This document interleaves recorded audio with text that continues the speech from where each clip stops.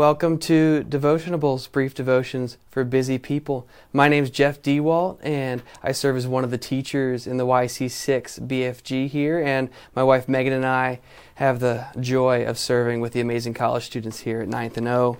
So today we're going to be in 1 Kings 19, which is just a continuation of the story from 1 Kings 18, and we need to remember that context as we get started. So in 1 Kings 18, we see that Queen Jezebel has led Israel astray from the worship of Yahweh to the worship of Baal. And Elijah remains faithful to God and really is zealous to desire a reformation back to worship of Yahweh. And he essentially challenges the prophets of Baal to a duel on top of Mount Carmel, and the Lord obviously comes through and shows that he is the true God.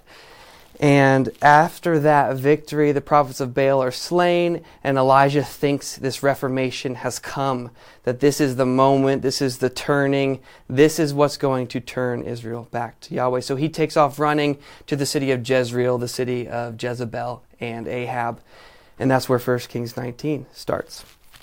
Jezebel sends word to Elijah that she's going to kill him for what he's done.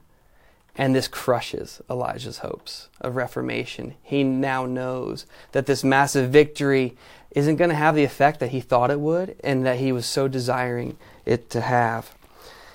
And then he seems like he flips a switch and then goes out into the wilderness and wanders under a broom tree and asks God that he might die.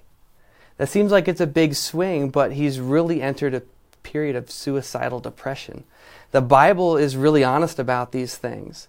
And we see here someone suffering from major depression, like many in our world do today. And I'm going to talk about how the Lord engages Elijah's depression here. But before I do that, I need to just have a quick word about depression in general. There are many different things that can cause depression in a person's life, in an individual. We can't just take one idea or one instance of what's happened and apply that to other people. There are things like circumstances in somebody's life, genetic predisposition, spiritual oppression, sin. All these things play a role, and there's no one simple solution either. But in the case of this depressed man, the Lord engages him in 3 steps. First, the Lord silently cares for Elijah's body. He sends an angel to minister to him, to give him sleep and rest, and to feed him twice. And then I'm jumping ahead of myself. So the Lord cares for the body. Did you know that you are your body just like you are your spirit? The body and the soul are in a union that you can't break apart. The care for depression often includes care for the body, because sometimes we don't only need the doctrine, we don't only need a sermon, sometimes we need a nap, and then the Lord made us that way. So secondly, on the strength of that food, God then listens to Elijah's heart. Elijah fasts for 40 days and travels to Horeb, the mountain of God. And this is fascinating to me, because Horeb is the same as Mount Sinai. It's the same place, it's the same mountain, just a different name.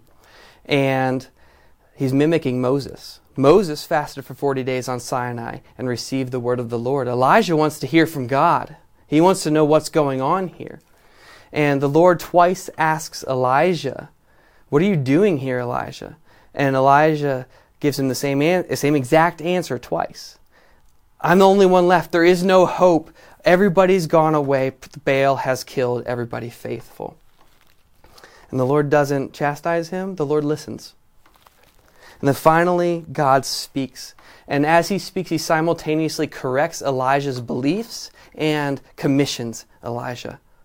And he does it in 3 different commands. And it doesn't seem like God really answers what Elijah says, does it on his face. But he really does. He's correcting Elijah's thinking and reminding him who God is. So first, God commanded Elijah to anoint Hazael king of Syria. And this reminds Elijah that, hey, go anoint this pagan king. I'm working there too. I'm working outside the bounds of Israel, and I'm working outside the bounds of your understanding. You don't have the full picture, and that's okay. Secondly, Elijah's told to anoint Jehu king of Israel. So again, he's saying, yeah, you have a wicked king right now. I know what's going on with Ahab and Jezebel, but do you think your faithlessness is going to make me forget the promises I made to Abraham and to David? I am not going to forsake my people because they have turned away from me. I am going to remain steadfast. And then finally, Elijah is sent to select his replacement in Elisha.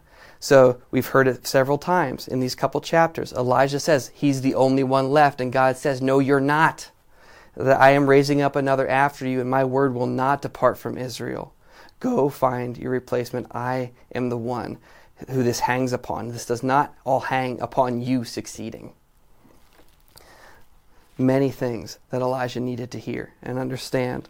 So after restoring Elijah's body and listening to his heart, the Lord corrects and commissions his depressed servant. So today we can praise God because we have such a gracious and merciful Father to draw near to us in our own weakness and suffering, and depression even. And we can also praise God that He's the same yesterday, today, and forever, and that He will keep His promises to His people regardless of what we have done. Blessings.